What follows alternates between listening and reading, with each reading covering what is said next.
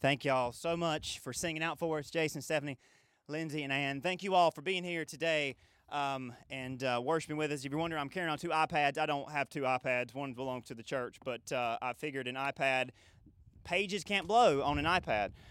So I figured out a way to beat the wind still yet. So thank y'all so much for being here today. Thanks so much for worshiping. I've always dreamed of doing an amphitheater. Y'all have heard me talk about that enough before with all the land we've got and this little dry run that we've had lately. We might still yet get to do that.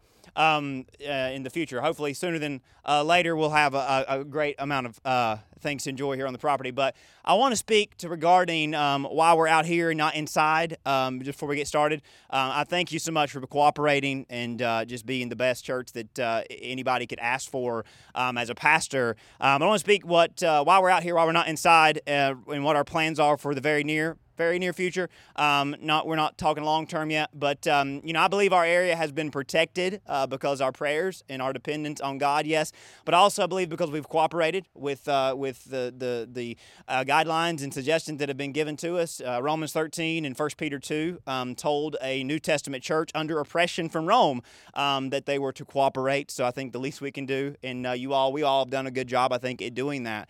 But beyond that, this has never been about politics. Wins aren't measured in bills or orders. But, we have from the very first week put our health of you all, the health of one another, first, front and center. And 1 Corinthians 12 says that the church ought to give the most attention to the weaker or the indispensable or the parts that need the most honor. That doesn't mean they're the parts that are least important, but rather the most important. Least when it comes to immunity and strength, but most important when it comes to the mission of the church. So we've chosen to put the least of us first because that's our God-given responsibility.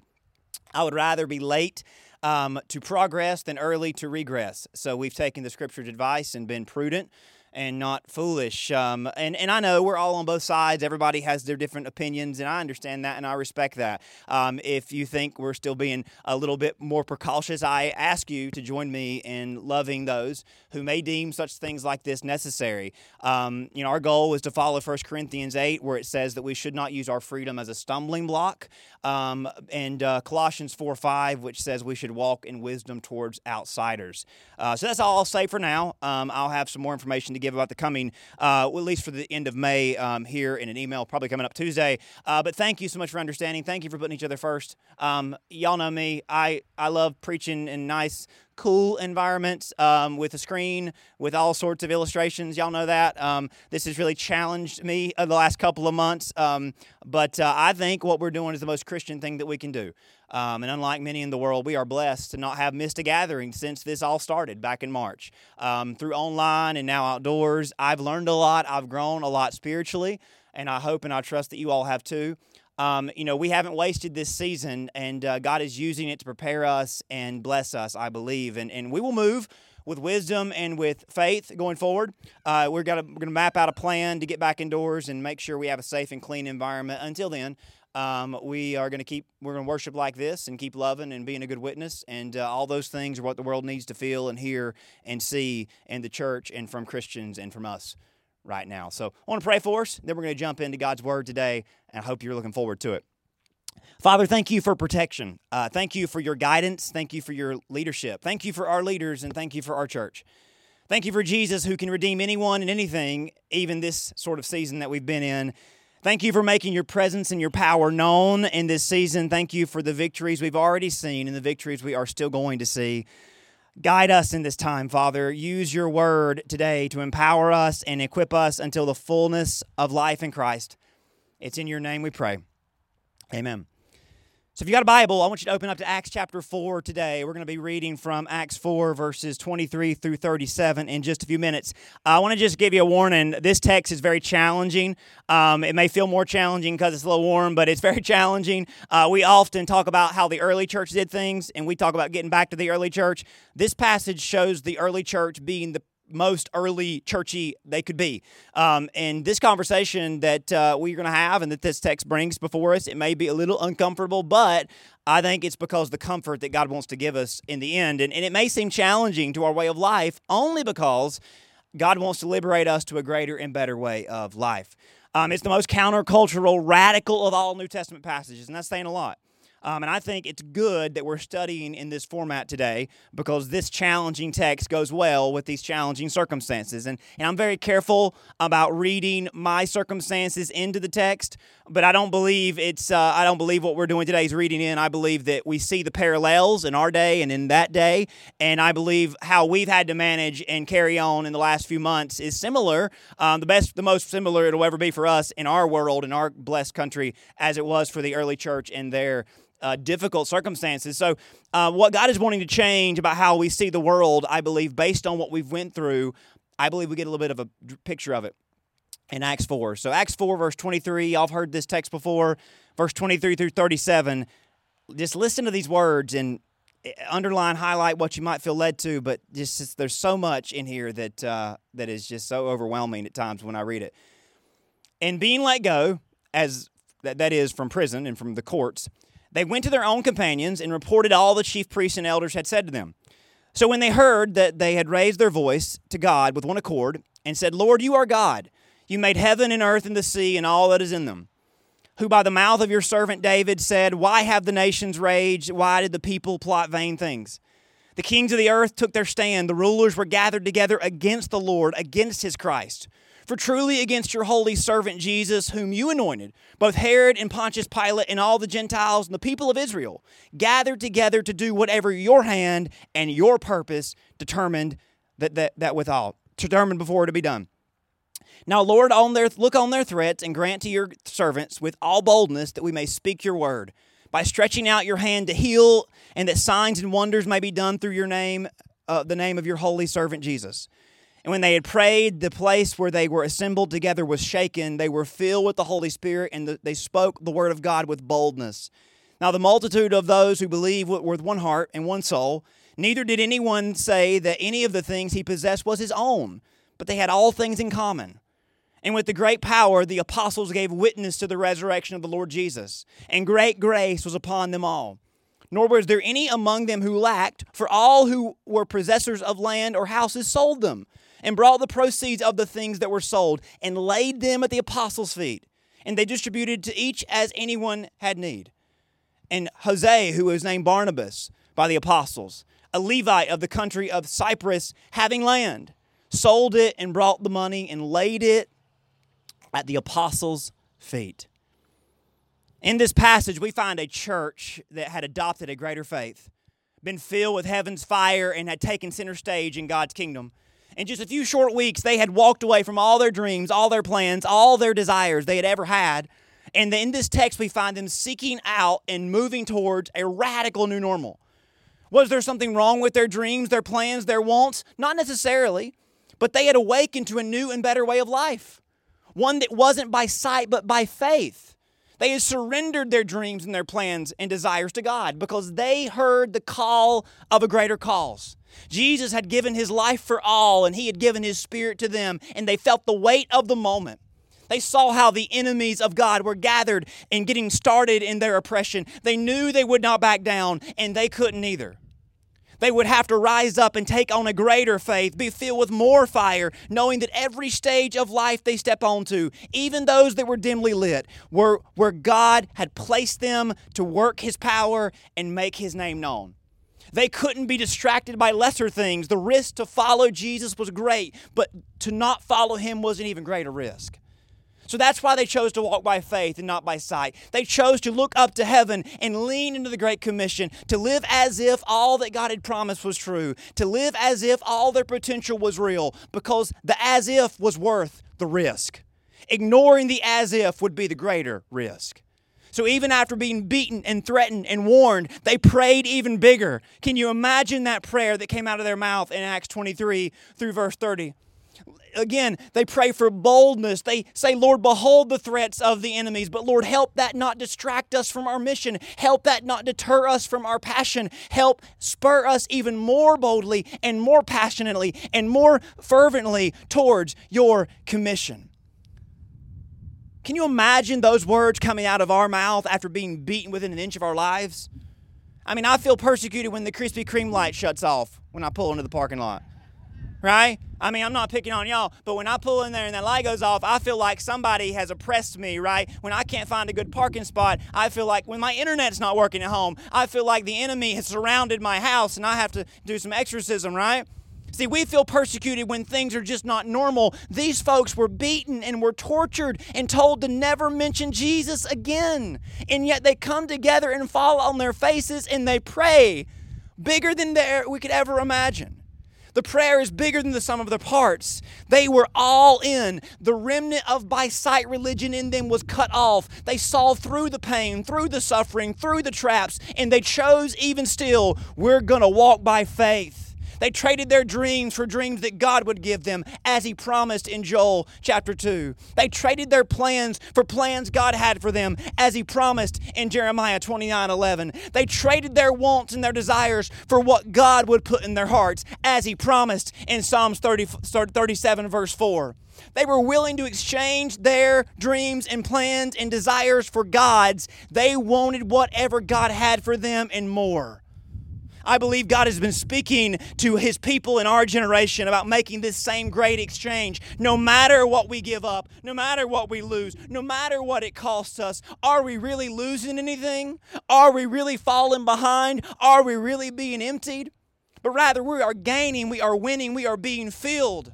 We rise up to a greater purpose. We make this great exchange without hesitation because we've received an invitation and we carry one to the world in our hearts.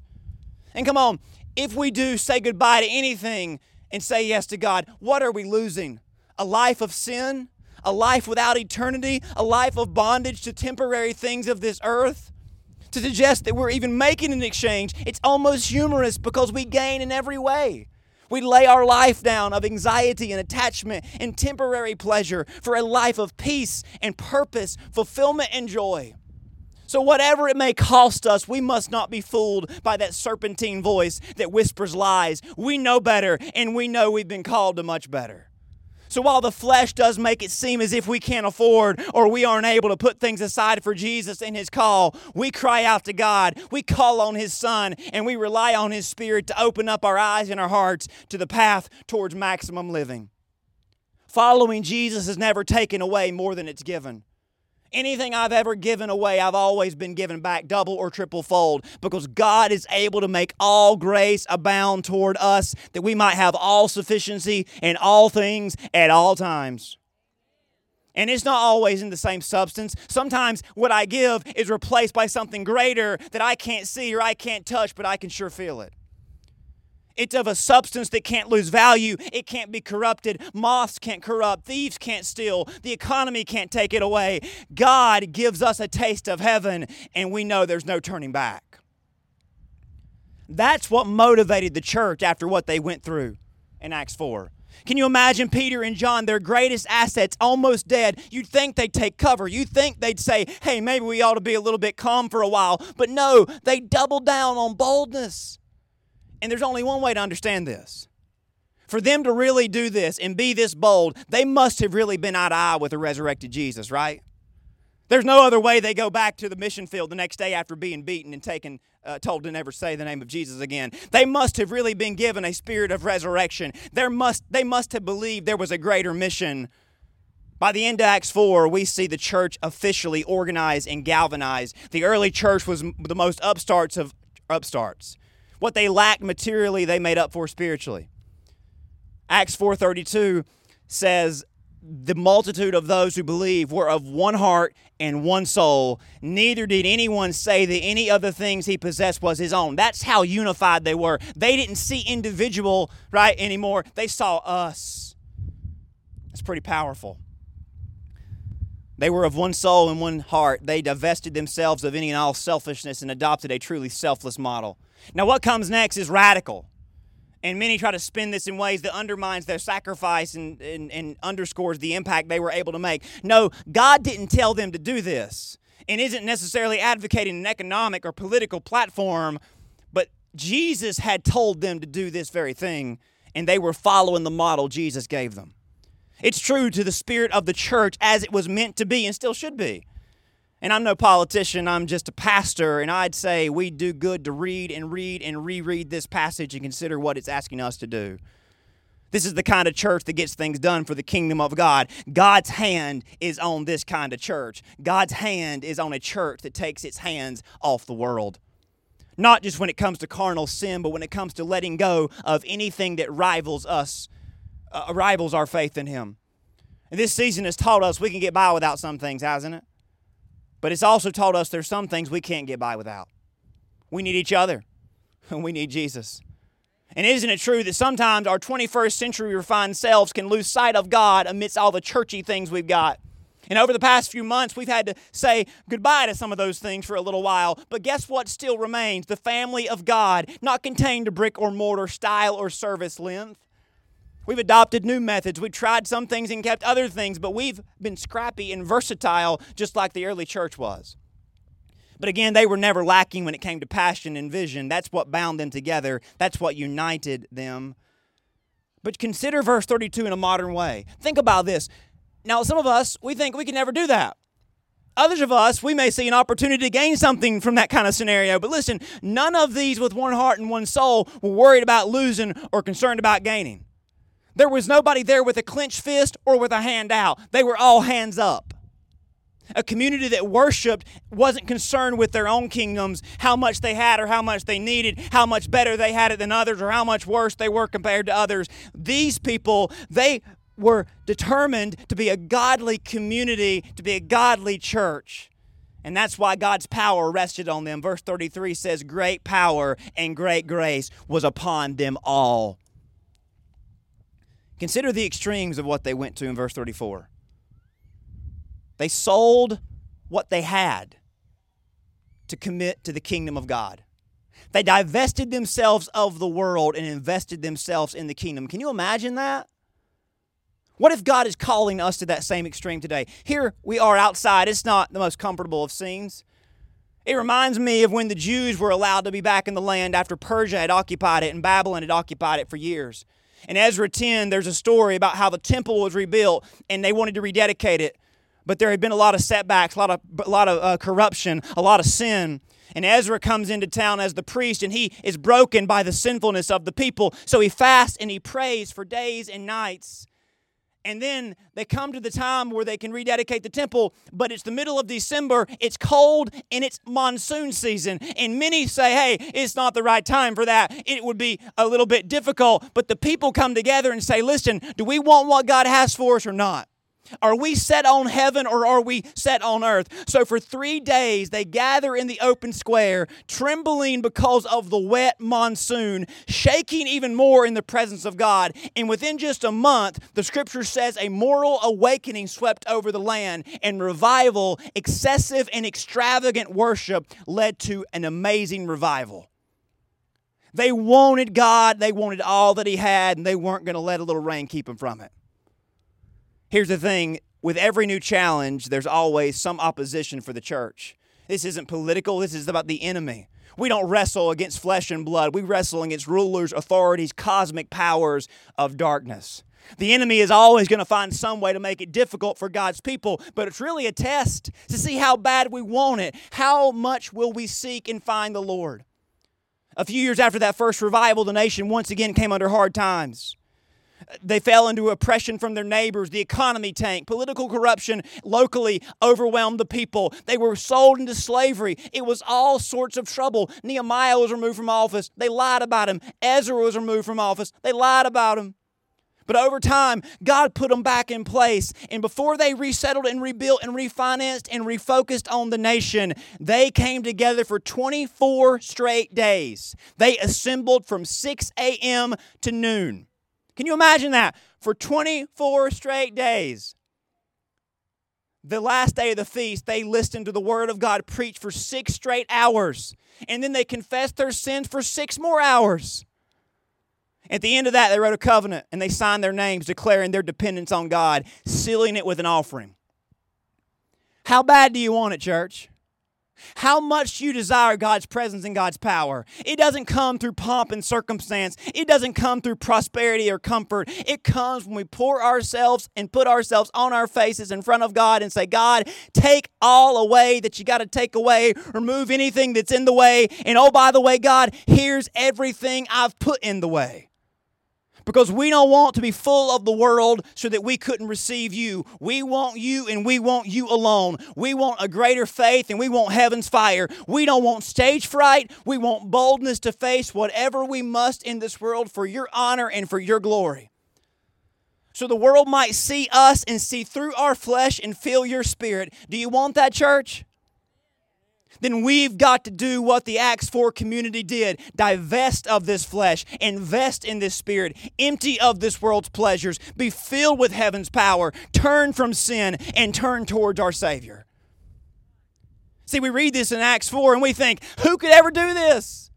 I'll tell you who. Those who want the Lord more than anything, and those who don't want anything to get in the way. I ask you again, how bad do you want it? How much do you want to draw near to Him? Verse 34, 35, and 36 and 7 tells us of a group of people who wanted it so much they didn't let anything get in the way. You say, well, that's not necessary. It was for them. And I don't know what your heart is. I don't know your walk with Christ. But I know my own heart. And there's a lot of stuff that gets in the way. You can go read the next part. Acts 5 tells the story how they got arrested once again. They didn't want to admit they loved this world more than they love, or it tells a story of how there were some that didn't want to admit they loved the world more than they loved the Lord, and they held back on God. And those were taken out of this world within 3 hours of a Sunday service. And I don't say that to scare anybody, but the Scriptures tell us to stir us up, to cause us to sit up a little bit straighter, to cause us to consider that what we're on board for and how committed we are. The Scripture says in verse 11 of chapter 5 that great fear swept over the whole community when these two decided they didn't want to be all in. Again, God isn't threatening. This is reality setting in. This world is fragile. This life is short, and only that which is done for Jesus and given to Jesus will last forever. Listen, if you're 8 or 88, you can put the Lord first today. You can choose to let nothing get in between you and Jesus. And if you sense anything, I mean anything, rising up between you and your faith, your commitment to Him, to put Him first and love like He loves, then you can lay it down. Maybe for just a little while, maybe forever, but no matter what, you will know that what matters most is your place in God's community, your place in God's kingdom. Later in Acts 5, the disciples are once again brought into custody. They never fought back, though, but they did stand up. See, the difference in fighting back and standing up is fighting back plays on the world's level, but standing up plays on heaven's level. Standing up doesn't worry about payback. It focuses on getting back. They stood up, were arrested again. This time they were flogged for their faith, just like Jesus was with a Roman cat of 9 tails. But Peter says, when they said, did we not tell you to never speak the name of Jesus again? Peter says, we must obey God rather than you. Now again, that doesn't speak to all circumstances, but it does speak for when we're called to be disobedient to God. There is pressure every day to be disobedient to God. Pressure around us and within us. Pressure that says Jesus isn't the most important person in our life. That says His calling isn't the most precious thing to us. This must refers to the divine necessity that God puts within us that overpowers our sinful tendencies that we're born with. There are a lot of we must in our sinful nature. We must do this and we must go there, but God is saying we must do something greater. He's calling us to a radical way of life that puts others above ourselves, puts kingdom over country, treasure in heaven over trinkets on earth, winning others to Jesus over winning in this life, worship over worry, giving over taking, love over hating, and Jesus over us. So we're going to keep living sacrificial, we over me, us over I, countercultural way of life. We're going to keep loving and forgiving and serving and encouraging and impacting our world. And if we're going to do that, it may take some kingdoms of man being dismantled, but the kingdom of God will only be built up. And that's our goal after all. That's our destiny. We're going to close today with a song that helps us look up toward our destiny and leads us in worshiping our one and only King. I want to ask you, though, how bad do you want it? How bad do you want? How much do you want what God has for you? Read Acts 4 over and over again. Read Peter's words in Acts 5. What is God calling you today? Have you surrendered to Him? Do you want Him more than anything else? Do you want what He has for you more than anything else? May God make us a hands-up community that wants Him and chases after Him and doesn't let anything get in the way. Let me pray for you. Father, I love you. Thank you so much for this word. Lord, it's challenging. God, I don't want to preach it sometimes. I read about people selling their homes and giving all their money away, and I think I couldn't do that. I wouldn't do that. And that might be why I'll never have the great power and great grace on me that they had on them. So, Father, I'm open ears today. I'm open eyes to you today. I'm open hands to you today. I'm hands up to you today. And if anybody in this house wants to say with me, hey, our hands are up. We're not here with a hand out. We're not here with a clenched hand. Our hands are up. We're looking to heaven today. And we want more of Jesus than we've got. We want what He's got more than we want what we have. We want all of the fire and the faith and the power that heaven can give us. And if it means laying down everything that we've got, we're willing to do it. God, somebody today wants to fall on their knees where they're at and say, Father, my hands are up. My life is yours. Take whatever you got to take. Give what is better and unrivaled. Lord, as we look up to heaven today, as we sing about this song, sing this song that looks forward to eternity, somebody in your presence today wants to surrender to you and wants to say yes to you and say no to something that's in the way. Lord, a child can say that. No matter how old we may be, no matter what we've done, we all can raise our hand and say, Father, I want you more than anything else. I'll stand out in the heat. I'll stand out in the rain. I'll sell this. I'll lose that if it means gaining Jesus. We ask this in His name. Amen.